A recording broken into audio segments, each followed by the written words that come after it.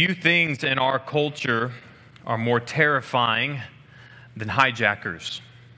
Whether it's a bus, a car, a plane, there is not many things in our culture that promote more fear than turning on the news and seeing, scrolling through the bottom, hijacking in progress.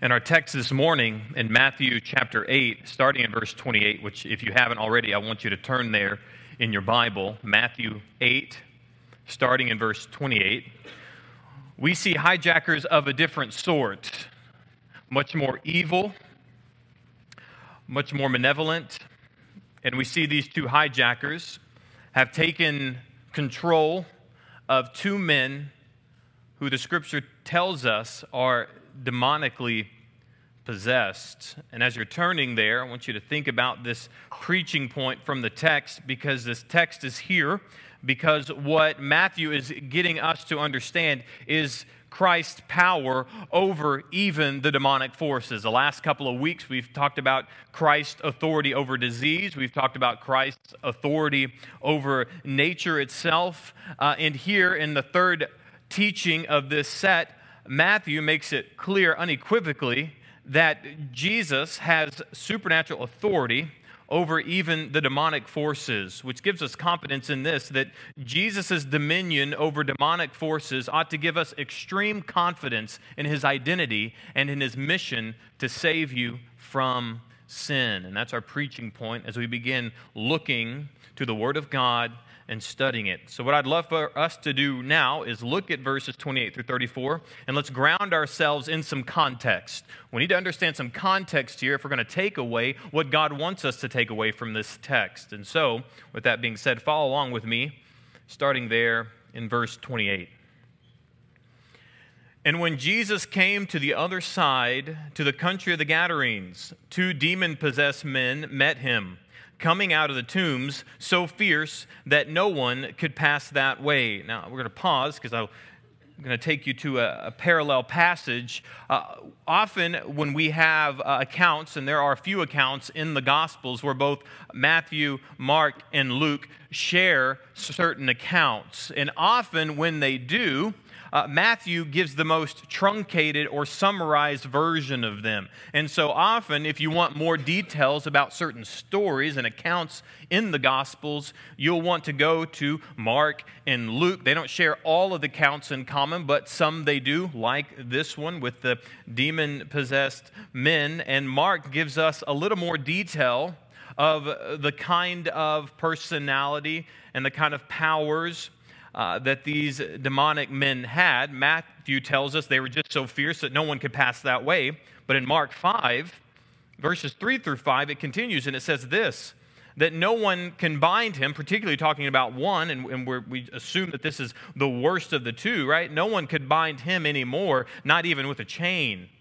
For he had often been bound with shackles and chains, but he wrenched the chains apart, and he broke the shackles in place.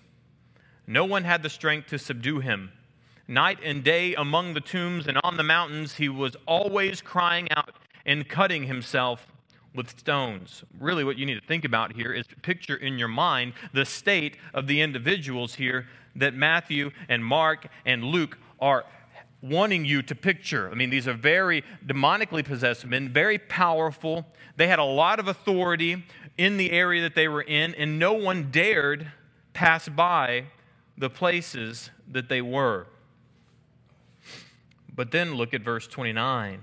And behold, when Jesus comes up, they cried out. And Luke adds, they fell down before him. So these very authoritative beings, these entities that have usurped the power and authority over these two men, when no one could pass by because of how fierce they were, the minute that Jesus gets out of the boat, walks up the hill a little ways, they see him, and the first thing they do is they cry out and they fall down before him. And they ask, what have you to do with us? Now, the translators have done a good job here because really this is an idiomatic phrase in the original Hebrew, which simply means this: what do we have in common? Like, the demons recognize when they look at Jesus, one thing comes to their mind, which you're going to get to it in just the next phrase, and that is the coming judgment.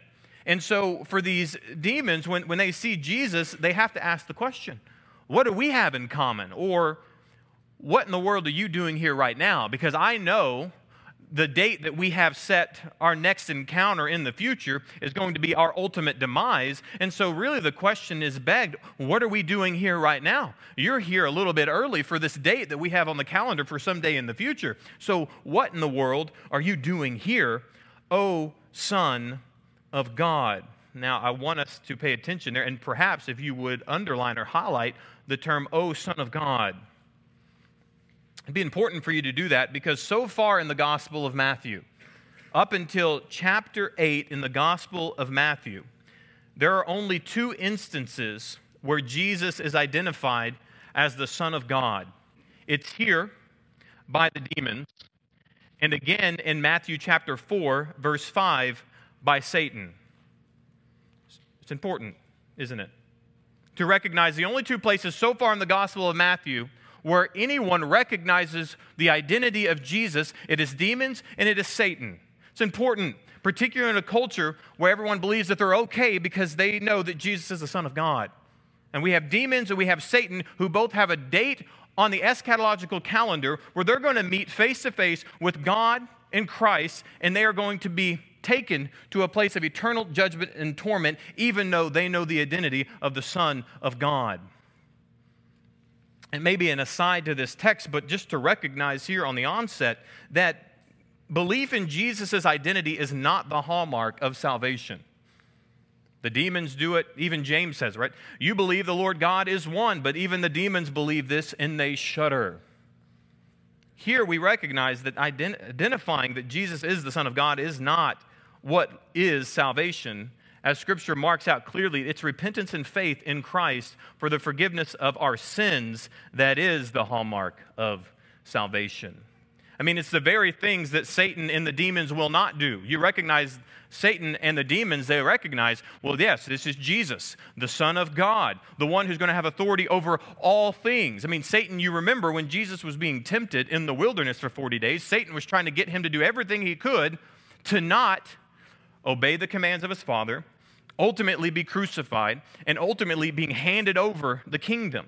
That's why Satan says, hey, here's the deal. Look at all these kingdoms. He takes him up over there on the corner of the Temple Mount, and he says, look out, all these things. He took him on a high mountain and said, all these things I will give you if you will obey me. What is he really saying? You don't have to go to the cross. You don't have to die. You don't have to take the wrath of God, the Father. If you will just bow down to me, I'll give you the kingdom. I'll give you this kingdom that I have. What did he recognize? The identity of Christ, the mission of Christ, the authority of Christ. And guess what that didn't cause him to do? He didn't repent one time. He didn't trust in Christ an iota. And just like many people in our world today, you can believe in the Father, you can believe in the Son, you can believe in the triune nature of God with the Holy Spirit, you can believe and have all the right doctrine in the world and not be saved. Because what leads to salvation is placing your trust in the person and work of Christ, that He took your sins on the cross, and that you would stand before a holy God justified not because of your work, but because of His. And here's just a clear reminder of great doctrine of the demons not leading to salvation. It's good to have good doctrine. You ought to have good doctrine. But you better understand that good doctrine ought to lead to right living. And part of right living is responding appropriately to the gospel. Amen? All right. These very things that Satan and demons won't do, that is, repent and trust, is the very thing that anyone must do if they want to be saved.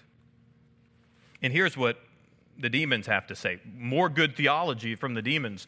Have you come here to torment us before the time? See, the demons know exactly what's to come, which I think is very important for the church to understand, that eschatological truths and realities aren't just a side dish on the platter of Christianity. Because when you see the demons, they look at Jesus, they understand who He is, they understand His authority, they understand His mission, and you know the first thing they bring up? Eschatological truth. Why? because the end really, really matters. What is going to happen to you and to me and to Satan and all the demonic forces of the world is of utmost importance to the biblical narrative. And they were on the front of the minds of the demons.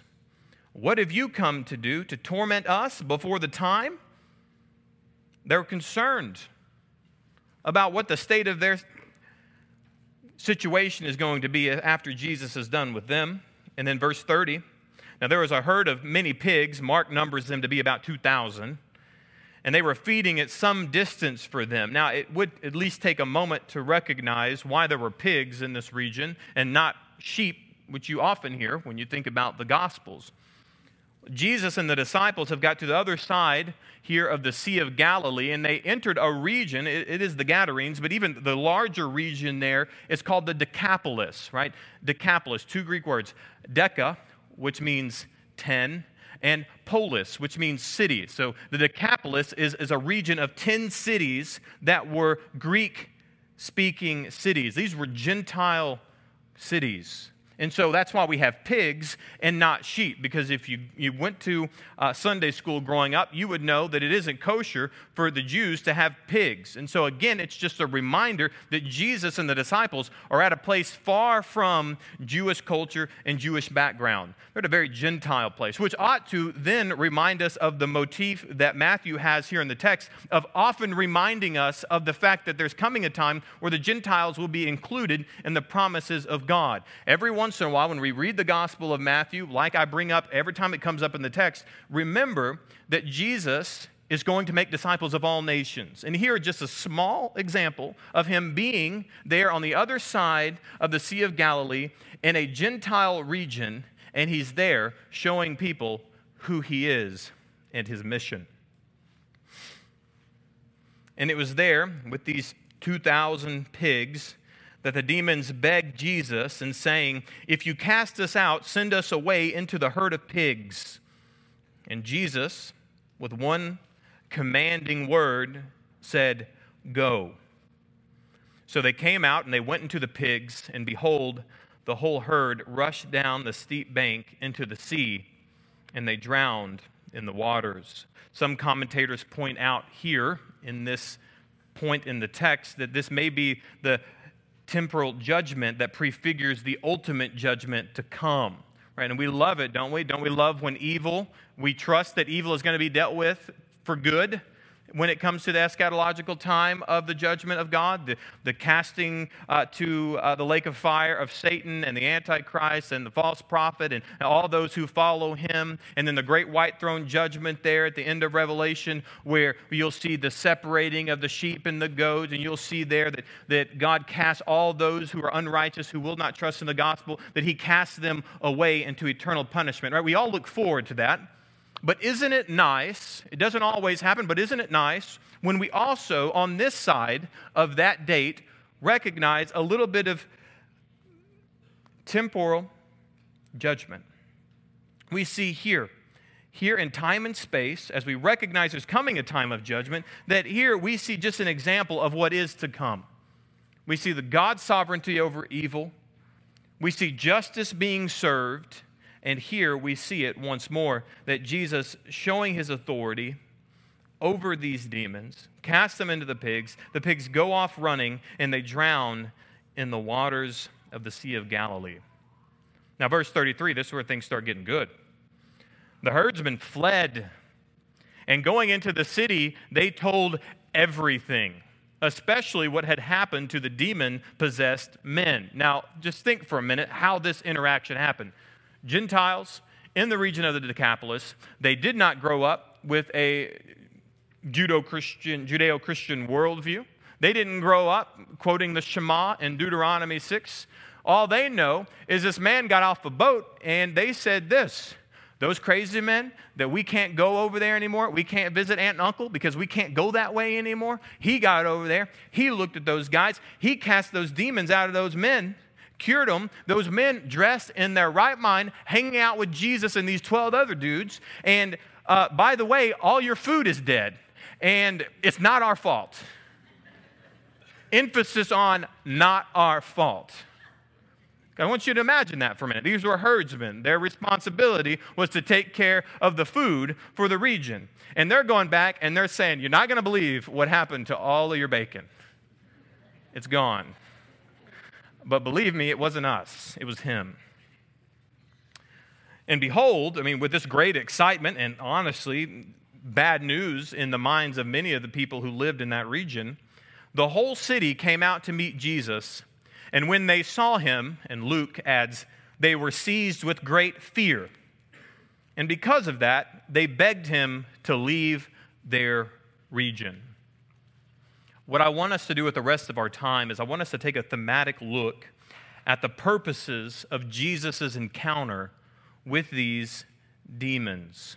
And the first thing that I want you to think about as we look at this text is the authority that we see in the text. And I'm not just talking about Jesus' authority, I'm talking about all the authority. This text reeks of authority, and it is everywhere.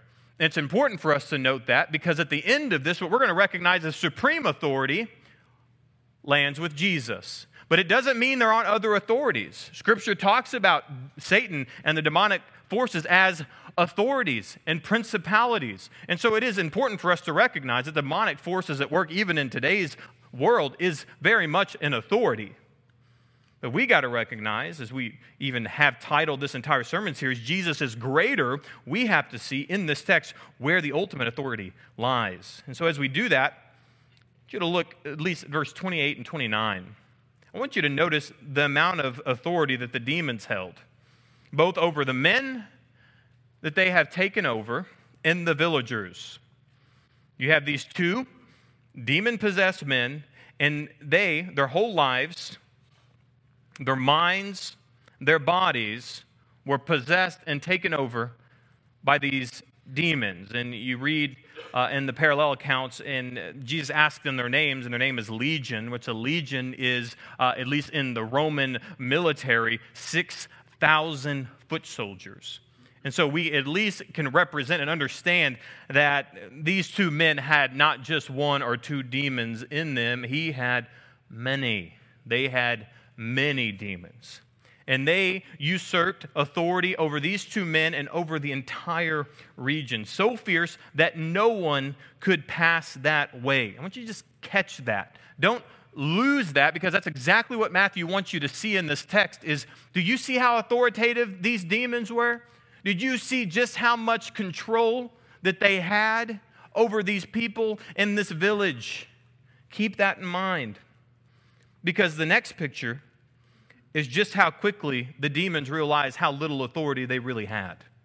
And you see that the minute that Jesus walks up, they cried out and they fell before him, and they start asking him the questions because they recognize that their time is short, and what in the world is the one who is all authoritative? What is he doing here with us, O Son of God? And you see this authority applied when you see now the demons start negotiating with Jesus. You know you've lost the authoritative position when you start negotiating. Isn't that right? You know that when you go buy a car, don't you? Unfortunately. Well, will you take this? Okay, I'll give you this. Okay, well, I'll give you my house and my first child. Can I just have the keys to that car? And you see that here when the demons have just wreaked havoc, put their flag there in that region. And here they said, okay, if you cast us out, in short, because we know you're about to cast us out, can you at least send us to the pigs? And Jesus, with one simple word, and again, Matthew loves to help us see that it wasn't the magical words of Jesus or the magical words of anyone that made this happen, and that's why he truncates this phrase to one word: go. Go. How authoritative is that? We remember that just a couple of weeks ago with the Roman centurion when he recognized the authority of Jesus, because he says, I recognize authority because I'm a man under authority, and I have men under authority among me. And what do I tell them to do? Go. And when I say go, what do? They go. And here Jesus, again, with that same authority, says, go. And they go. And then I want you to think about the testimony of the herdsmen here in this text. The herdsmen fled. Why did they flee? I can imagine, in part, it's because their entire livelihood drowned in the Sea of Galilee. But I think the main reason they fled was because they saw the authority of Jesus. They saw the authority of Jesus. And you don't think for one moment that those herdsmen weren't negotiating with the space between them and those bands with the demon? Like, that's the first thing you're going to do, isn't it? You got a job site. You recognize there's two crazy demon-possessed people just a little ways away. You make sure that you move that herd just a little bit away from them people. Okay, you recognize those herdsmen knew exactly where those demon-possessed men were. And they kept a close eye over there. So you imagine with this interchange of Jesus and the demonic forces over there, that they weren't one eye on the pigs and one eye over there on what was going on with Jesus and the demons. And they watched this thing unfold, and they watched these demon-possessed men in their right minds talking to Jesus and the disciples, and they watched their pigs scurry off and drown in the sea, and you don't think they connected the dots. And so they, recognizing the authority of Christ, run into the town and said, "You're not going to believe what just happened." And then I want you to notice, lastly, the authority of the villagers. The city came out to meet Jesus, and they saw him. And wouldn't you believe they threw a big old party for all those people who were healed? Can you imagine that they invited them in to the community? And they said, "Jesus, if you can do that to those two men, imagine how you can transform our community to follow God, to follow Yahweh." Is that what they did? Isn't what they did, is it? They saw the authority of Jesus, and they said, "I don't want that here." They said, "Whatever you did to him and him, I don't want that. As a matter of fact, you've made enough of a mess here. Can you please leave?" Nevertheless, what you see in this text is a recollection of the authority of Christ over evil, and I want you to sum it up that way in point number 1. You need to recall Christ's authoritative position over evil. Recall Christ's authoritative position over evil. There's a lot of evil in our world today, isn't there? And we trust and we know and we recognize that a lot of that has demonic activity written all over it. Now, I guess I could take a minute at least to insert a little commentary on the way that I think we should view demonic activity and the nature of sin. And I think maybe I've mentioned this before, but at least there's a problem in our culture, and often you can put one or two camps, at least two camps here, and I trust that we're not going to be in either one of them, that we'll be somewhere in the middle. You have one camp that says that the devil made them do it, and every single problem they have is demonic activity in their life. And so they won't take personal culpability for their sin. They won't recognize that they have to stand before a holy God and they need to repent from their sins. And much of what's going on in their life has to do with their inability to pursue righteousness and trust in God to sanctify them. You also have this other group over here, which I trust and I think that if we have a struggle in our church, we could find ourselves over here, okay? And over here is every single thing that is going on in your life has everything to do with sin and nothing to do with demonic forces or the schemes of Satan. And I trust that if that's what you would believe, that you would do well to read Scripture and find that there's a reason why Ephesians 6 tells us to put on the full armor of God so we could stand against the flaming arrows of your sin. It's not what it says, is it? The devil, okay? And all I'm saying is a really good, clear understanding of Scripture says that we need to recognize a couple of things here. It's as old as the garden. You have the schemes of Satan and his authority that wants to rule over your life.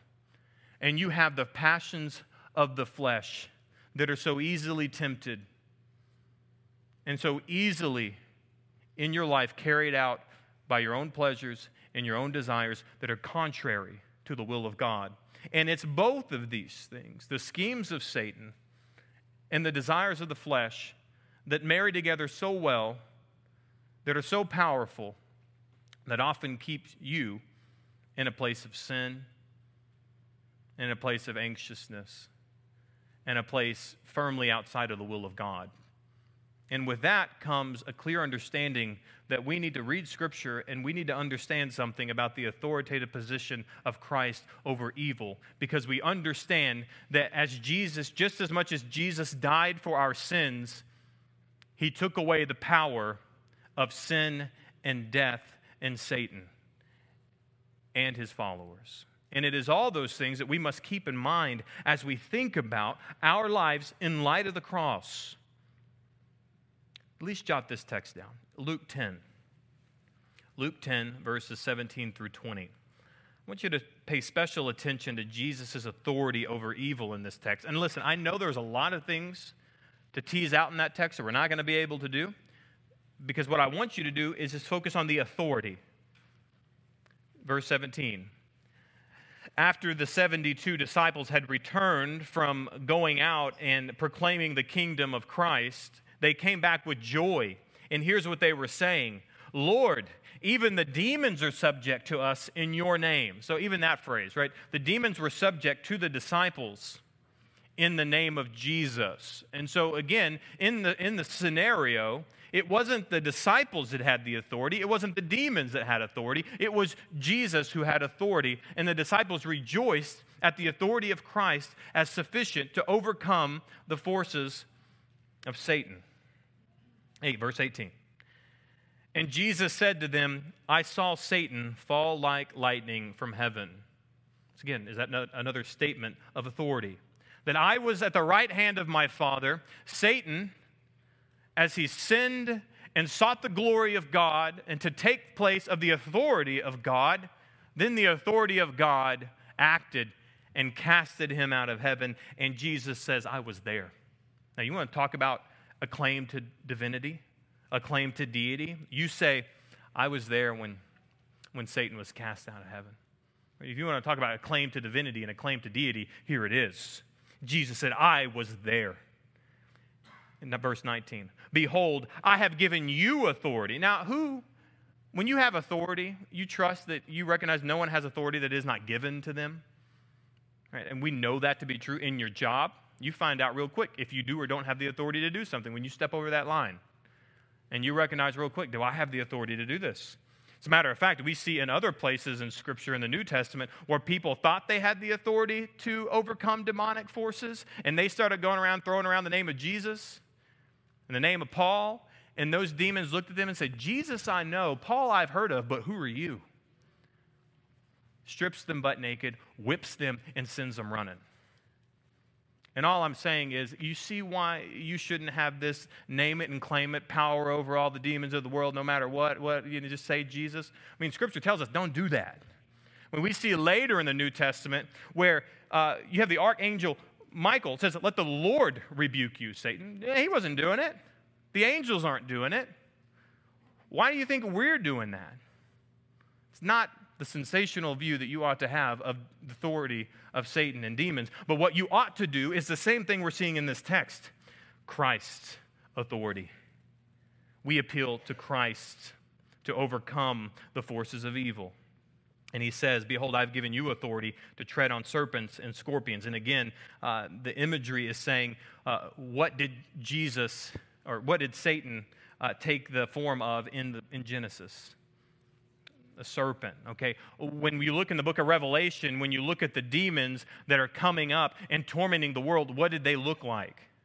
Scorpions, okay? So you recognize he's not telling you to go out and be an animal conservationist with scorpions and snakes because you're going to be able to deal with all of them. He's saying that you have this authority that has been given to these disciples by Christ over the power of Satan and his followers.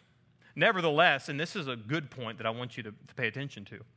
Nevertheless, do not rejoice in this. I love this because he's saying, that sounds pretty sensational, doesn't it? That the disciples have this inherent authority and ability to cast out demons in the name of Jesus, and they're excited about it. And Jesus says, yeah, that's just part of normal Christian living right there. Just get out there and do it.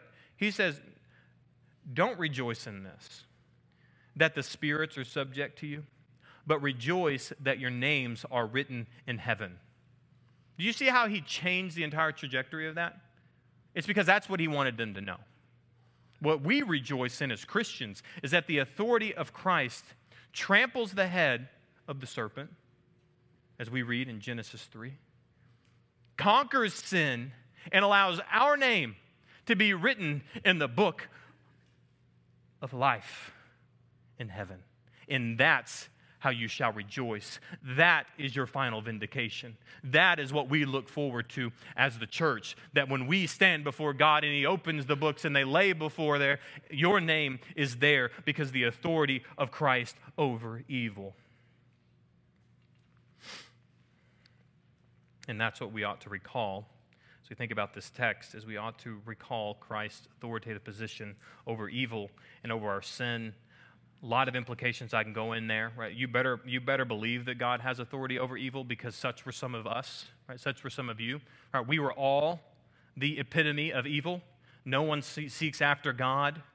We are all enemies of God and children of wrath. What does that mean but that we were evil and that Christ has the authority to subdue you and bring you into His kingdom? And we recall that. And it is that goodness, right? We'd call that benevolence, wouldn't we? That we were enemies of God and now we become friends of God through Christ.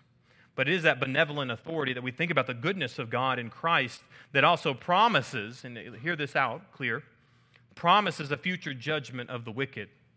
We've said it from this pulpit many times, and if you listen to me long enough, I'll try to say it again. You see no salvation in Scripture without judgment.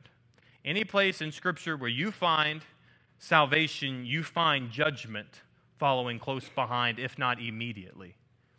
And again, as we think about the goodness of Christ in salvation, we must understand that also dictates that there's a future judgment of the wicked, and that includes the forces of Satan and the demonic realm. And it's to that judgment I want us to turn our attention to. And the first place I want you to look at is verse 29. Immediately upon Jesus' arrival there on the banks of the Sea of Galilee, the demons, the first thing they do is address the coming eternal judgment. And if you want to know, should I be thinking about eternity? Should I be thinking about the eschatological realities? Well, the answer is a resounding yes, because the minute that the demons look at Jesus, they think, have you come here to torment us before the time? Did you hear that? The time. That there is a day on the calendar where this is going to happen. This isn't a slight progression to this, and ultimately all the things little by little are going to be made right. There is a date on the calendar where everything is going to be transformed and everything is going to change, and it's because God intervenes in His authority, that as right now He's restraining evil, and you better believe that. As bad as the world is, you better recognize in the world that we live in, God is still restraining evil. Because when He stops restraining evil, which will happen for a time in the eschaton as we await for the last things, there is a time where the great restraint will be taken away. God will take His hand off the world, and all hell will literally break loose. But you must trust in this time, and you should know it, that God restrains evil. But even here, these demons are recognizing even the restraining of evil that is happening. We recognize there's coming a time where all evil will be eradicated. Have you come to torment us before the time, before the day of judgment? Because there's coming a time where every one of these demons will pay for everything they've done when they rebelled. Because what demons are, you understand, are just the evil angels that did not repent, the ones who turned away and followed Satan, and He cast them down with Satan. And the Bible says you have two groups. You have the elect angels, right, those who are with God, and you have demons. You have the evil angels, with the head of those being Satan. And all of them are waiting for their time of eternal judgment. And every time the name of Jesus is mentioned, they can think of one thing: the date on the calendar when they're going to find themselves under the authority of Christ and cast to eternal judgment. And again, like I mentioned before, not always, but often, eternal judgment is preceded by acts of temporal judgment. And you see that in verse 33, when He says to them, go, and they go to the pigs, and they get into the herd of pigs, and they rush down the steep bank, and they drowned in the waters. It's important to know that the demons, they wanted to be in the pigs. They didn't want to be disembodied, right? They didn't want to be floating around in waterless places. They wanted to be within the beings of the people and the pigs. And so either way you cut it here, what we see here is at least a temporary scene where these demons were punished under the authority of Christ for what they had done. I don't believe the demons died. The demons are immortal, eternal beings, but I think it was a clear sign of Christ's judgment on them in that scenario. But with all that being said, what I want us to do is this. I want us to write this down on point number 2. All of this should bring us to a place where we are eagerly anticipating evil's impending judgment. You should, in your life as a Christian, eagerly anticipate evil's impending judgment. There's a lot of reasons you better be doing this. And if you're not doing this, I cannot imagine what your life is looking like today. Because every time something bad happens in this world, every time you turn on the news and something evil transpires, if you are not eagerly anticipating evil's impending judgment, I can imagine it's very difficult to look at the evil in our world and address it from a biblical worldview. Because if we're not going to look at the evil in our world in light of the impending judgment to come, we're going to want vindication today. We're going to want our own justice. We're going to want to make all those things right now, and we're not going to be able to deal with life as God calls us to because we're so tied up in how we're going to fix all the problems in the world, and we're going to make all the wrong things right, and how we're going to make all the bad things good. When we recognize that Scripture tells us the opposite. Things are going to go from bad to worse. The love of many will grow cold. Children will be haters of their parents, be insolent. Think about this. The culture of the world that we live in is getting from bad to worse. And if we're not going to be eagerly anticipating evil's impending judgment, then we're going to be in a vicious cycle of disobedience to God, just to put it lightly. Is it good when we see temporal acts of judgment? Isn't it great when somebody gets arrested for a crime and they get convicted and they go to prison? Isn't that great? Isn't that great when they catch the bad guy? Right? Isn't that just a wonderful glimpse into the perfect justice that is to come? But we live in an unjust world, in an unjust society, and that just is not the picture every single time, is it? And all I'm saying is that if we spend all of our time wishing those things were different, not being able to handle our time and our life, when our relationship with God and our relationship with one another, because all we can do is look at all the evil around us, not recognizing, just like the demons did, there's coming a day. But don't think lightly of the fact that when the demons saw Jesus, they thought about the day. And when you think about Jesus, do you think about the day?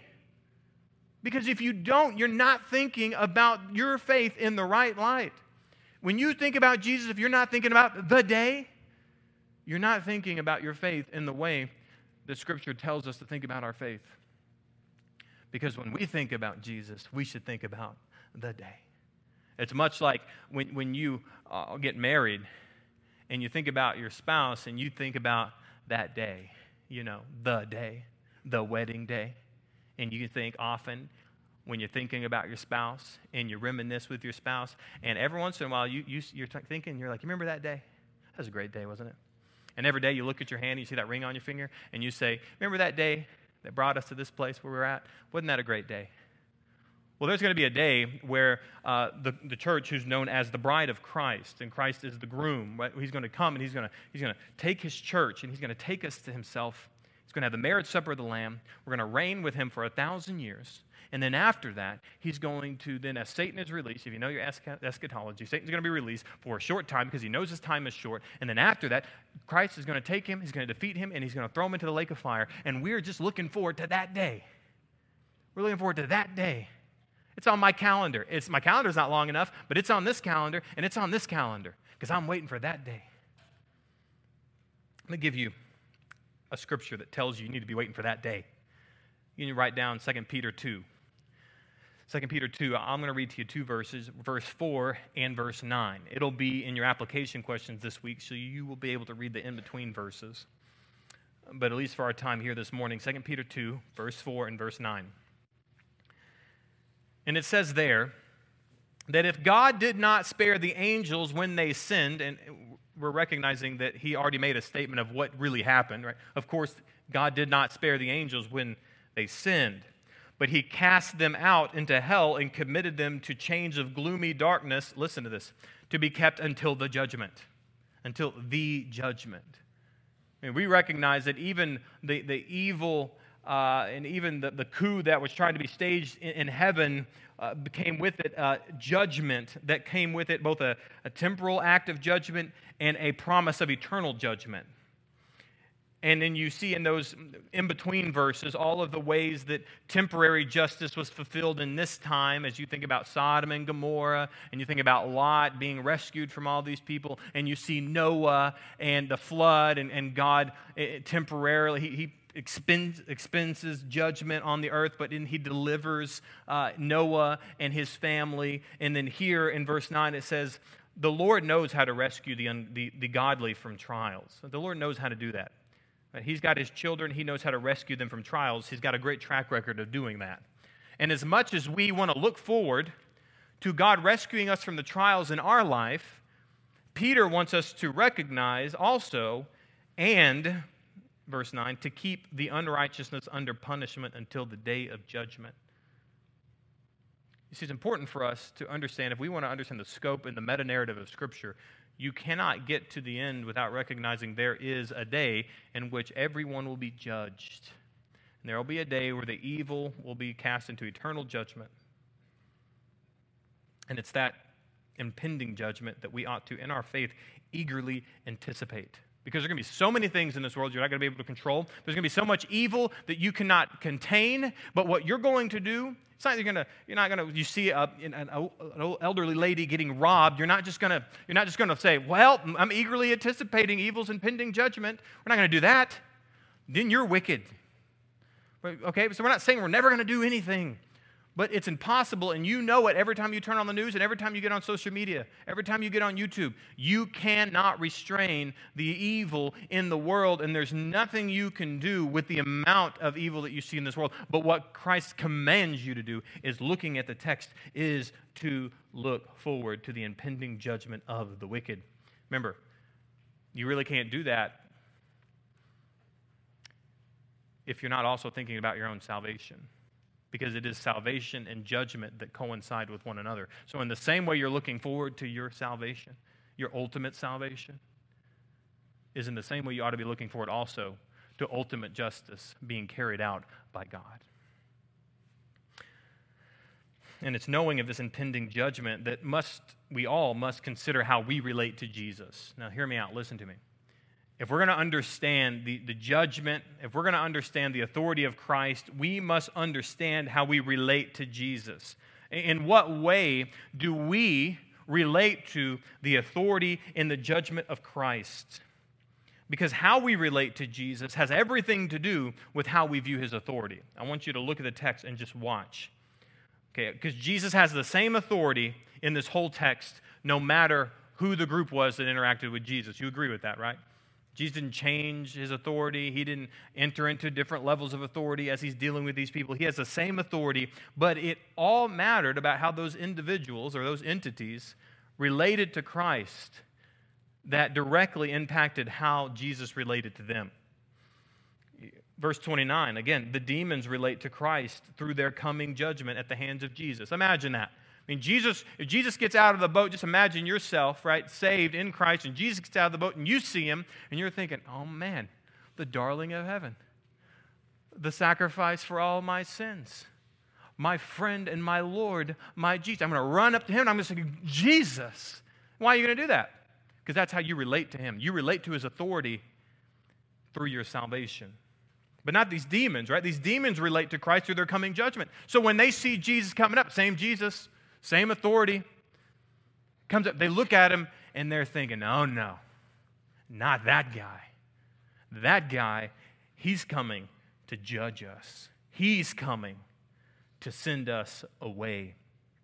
Secondly, the villagers, how do they relate to Jesus? They relate to Jesus through fear of what he's going to do to change their economy, to change their day-to-day life. That's why they want to send him away, isn't it? Like, man, if I have to include Jesus into my way of life, that means things got to be a lot different. That means these pigs, I don't know what he's got a thing against pigs. If If you got a thing against pigs, are we going to be able to raise pigs again? Just imagine all the things that are going through the minds of these villagers. They look at those men, and they see that they're cured, and they're clothed, and in their right mind, and they're having to think, well, if Jesus is authoritative and powerful enough to do that, is he going to have to be the mayor? And then we're going to have to do everything that he wants us to do. Far short of the mayor, right? Is he going to be the king? He was the king. So in a lot of ways, the villagers, if I estimate correctly, had a lot more of the right idea of who Jesus was than I think many think. They just didn't want anything to do with it. Because that kind of authority, they didn't want in their life. And they related to Jesus based upon their inability and unwillingness to trust in the authority of Christ in their life. But look at those formerly demonized men. Right? They're relating to Christ through their liberation. Right? They want to follow Christ. Mark and Luke tell us that they were begging Jesus, let us come with you. We want to go with you. Look at what you've done in our life. We want to go with you. You couldn't get the villagers in the boat. And the formerly demonized men are like, let us in the boat. And Jesus says, no. Go back to your villages and tell them what the Lord has done. Go be evangelists about the kingdom of God. Nevertheless, what you see there is everyone related to Christ dependent upon how they viewed his authority in their life. It's not just that way in this text, it's that way in the world we live in. Right? That's why so many people have so much animosity towards Christ, because it all depends on how they relate to Christ and his authority. The way that you relate to it. If you're saved in this room, you think everything of the authority of Christ, don't you? You joyfully submit to the authority of Christ because of how you relate to him through his gracious sacrifice for your sin. And you have other people, when you say, well, the Bible says that you need to turn from your sin, place your trust in Christ, that you deny yourself, take up your cross, and follow him. And they're like, no, I'm not going to submit to that authority. And they will relate to Christ in that way. And all of that necessitates upon us that we need to make sure that we get on the right side of Christ's authority. And that's point number 3. You need to jot that down. Get on the right side of Christ's authority. I want you to recognize that every person that has ever existed, every angelic being, whether elect or evil, will do the same thing before Christ. Philippians 2, it tells us that everyone, because of who Christ is and what he accomplished on the cross, is exactly what Philippians 2 says, that God has then therefore highly exalted on him and bestowed upon him the name that is above all names. And it is at that name that every knee should bow in heaven and on earth and under the earth. Right? We're just making sure we get everybody, all the angels, the elect ones, the evil ones, all the people. Every one of them will bow at the name of Jesus. Every tongue will confess that Jesus is Lord to the glory of God the Father.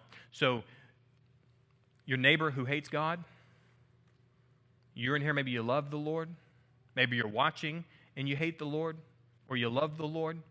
All the people that you see when you go to the concert or you go to the big game or you're looking on the TV and you see all those thousands of people crowded into those stadiums, you better recognize every single one of those people from past to the time of Jesus' return will all do one thing. They will bow at the name of Jesus, and every single one of those tongues will confess that Jesus is Lord to the glory of the Father. But they will do it for very different reasons.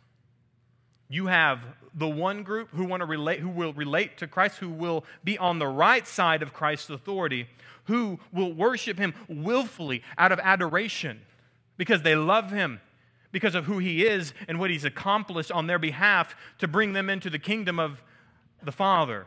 And they will adore and they will worship. That you have the other group who will worship in their heart and their mind unwillingly, involuntarily, but by God's decree.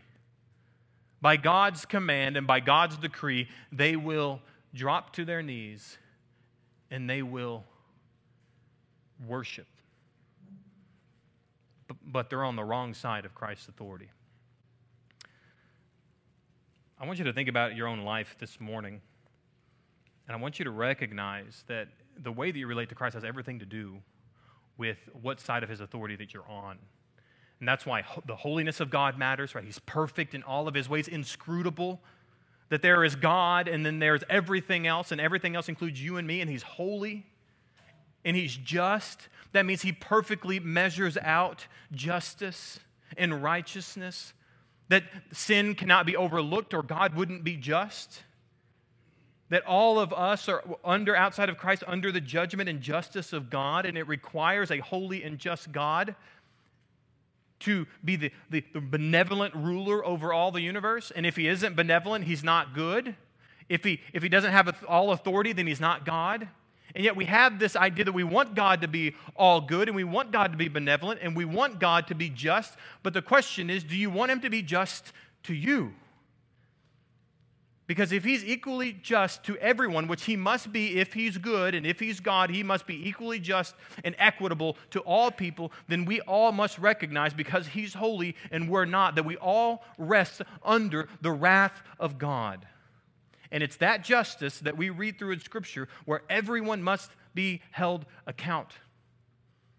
And it is why he sends his Son to take on the wrath of God, the justice of God that we deserved. And that's why when we think about the person and work of Christ, we say it all the time, that the person of Jesus, that he is the Son of God, that he is fully man and fully God, that he did incarnate himself, sent by the Father, incarnate, God in a body. Here, his person. And then his work. And his work was that he lived. You better believe that he lived. Don't forget the part that he lived in your place. He didn't just die in your place on the cross. He lived in your stead and did it perfectly without sin, fulfilling the laws, fulfilling the righteous requirements through his person. And his work that he brought to completion on the cross, taking your sins because he can, because he had not sinned, because he was completely righteous, and because he was God, completely sufficient for all the sins of the world. And therefore the Father put his judgment on the Son, on the cross, and he died, and 3 days was raised. We'll talk about that in a few weeks, amen? He was raised 3 days later, so that therefore he would prove to you ultimately that he has authority over sin and death, the grave and Satan, and the forces of evil. And it's to that we must ask, are you on the right side of Christ's authority? Because if you aren't, the command is the same. Repent and trust in Christ, his authority, his promise of the forgiveness of sins. Will you bow willfully out of adoration, or are you going to bow involuntarily by the decree of God? Let's pray.